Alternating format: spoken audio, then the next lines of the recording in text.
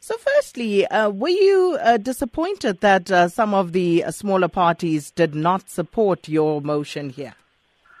I'm not disappointed, just surprised with some of the hypocrisy. I think if one looks back from November last year, both the leader of the United Democratic Movement and the leader of the EFF had both themselves called for early elections. However, the problem at that time was that it wasn't constitutionally possible. I'm not sure what's changed their mind between what's happened then and happened now, but I think that with the Gupta leaks and all the water that we've seen flowing under the political bridge, I think the case is more compelling now than when they called for Parliament to be dissolved and for early elections to be held. So you say the country can't afford another 2 years of African National Congress government or a Gupta-controlled president. Expand on that, please. Well, obviously, we believe that the ANC have shown by the 8th of August that they're incapable of self-correction. We know that the conference that they'll be having later this year is going to be a foregone conclusion. The Gupta-Zuma alliance will maintain control of the ANC. But even if they don't, we're still stuck with another 2 years of the Zuma administration. I don't believe that South Africa can afford another 2 years of the current trajectory that we're on. We've seen what's happened with the economy. We've seen what's happened with the unemployment numbers. We've seen the massive scale of looting that's been taking place. That's not going to stop. It's going to continue, and I think that the cost of that, another 2 years of that, is going to certainly outstrip any cost of any early election or making sure that the IEC are ready for it. I'm amazed that some of the other parties feel that too much democracy is a bad thing. Surely giving the people who matter most in the democracy, the power in their hands to decide the future is the most democratic way to proceed.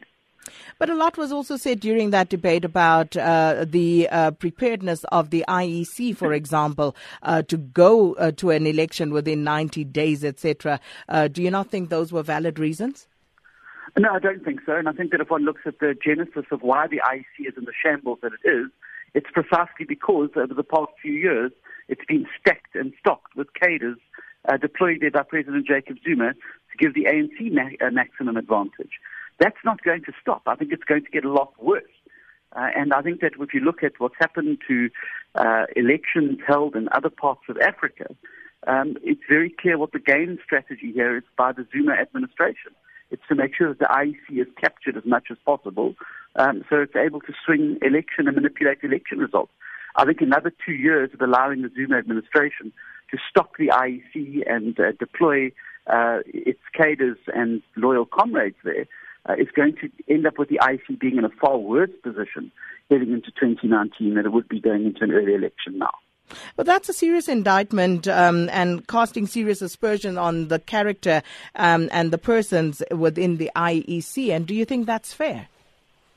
Absolutely, I think it's fair. I think that we've seen exactly who's been deployed in the IEC. If you look at Mr. Glenn Mashinini, very, very close comrade and ally of Mr. Jacob Zuma. You've seen previous deployees there, all very loyal ANC people. I think it's completely fair comment, and I think it's absolutely a correct analysis of where things have been and why the IEC is in the shambles that it is.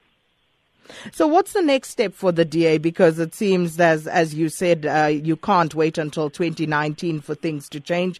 So what's going to happen next? Well, obviously we're going to use every lever that we have available to us, both in Parliament and outside Parliament, to try and affect the change that South Africa so desperately needs. The current trajectory, if it continues, is going to push South Africa further and further to the abyss. The unemployment queues are going to go longer. Hope is going to get shorter. Life is going to get a lot harder for far too many South Africans. And we need to try and break that trend. And we will continue using whatever means we have available to us to try and bring that change and hope to ordinary South Africans.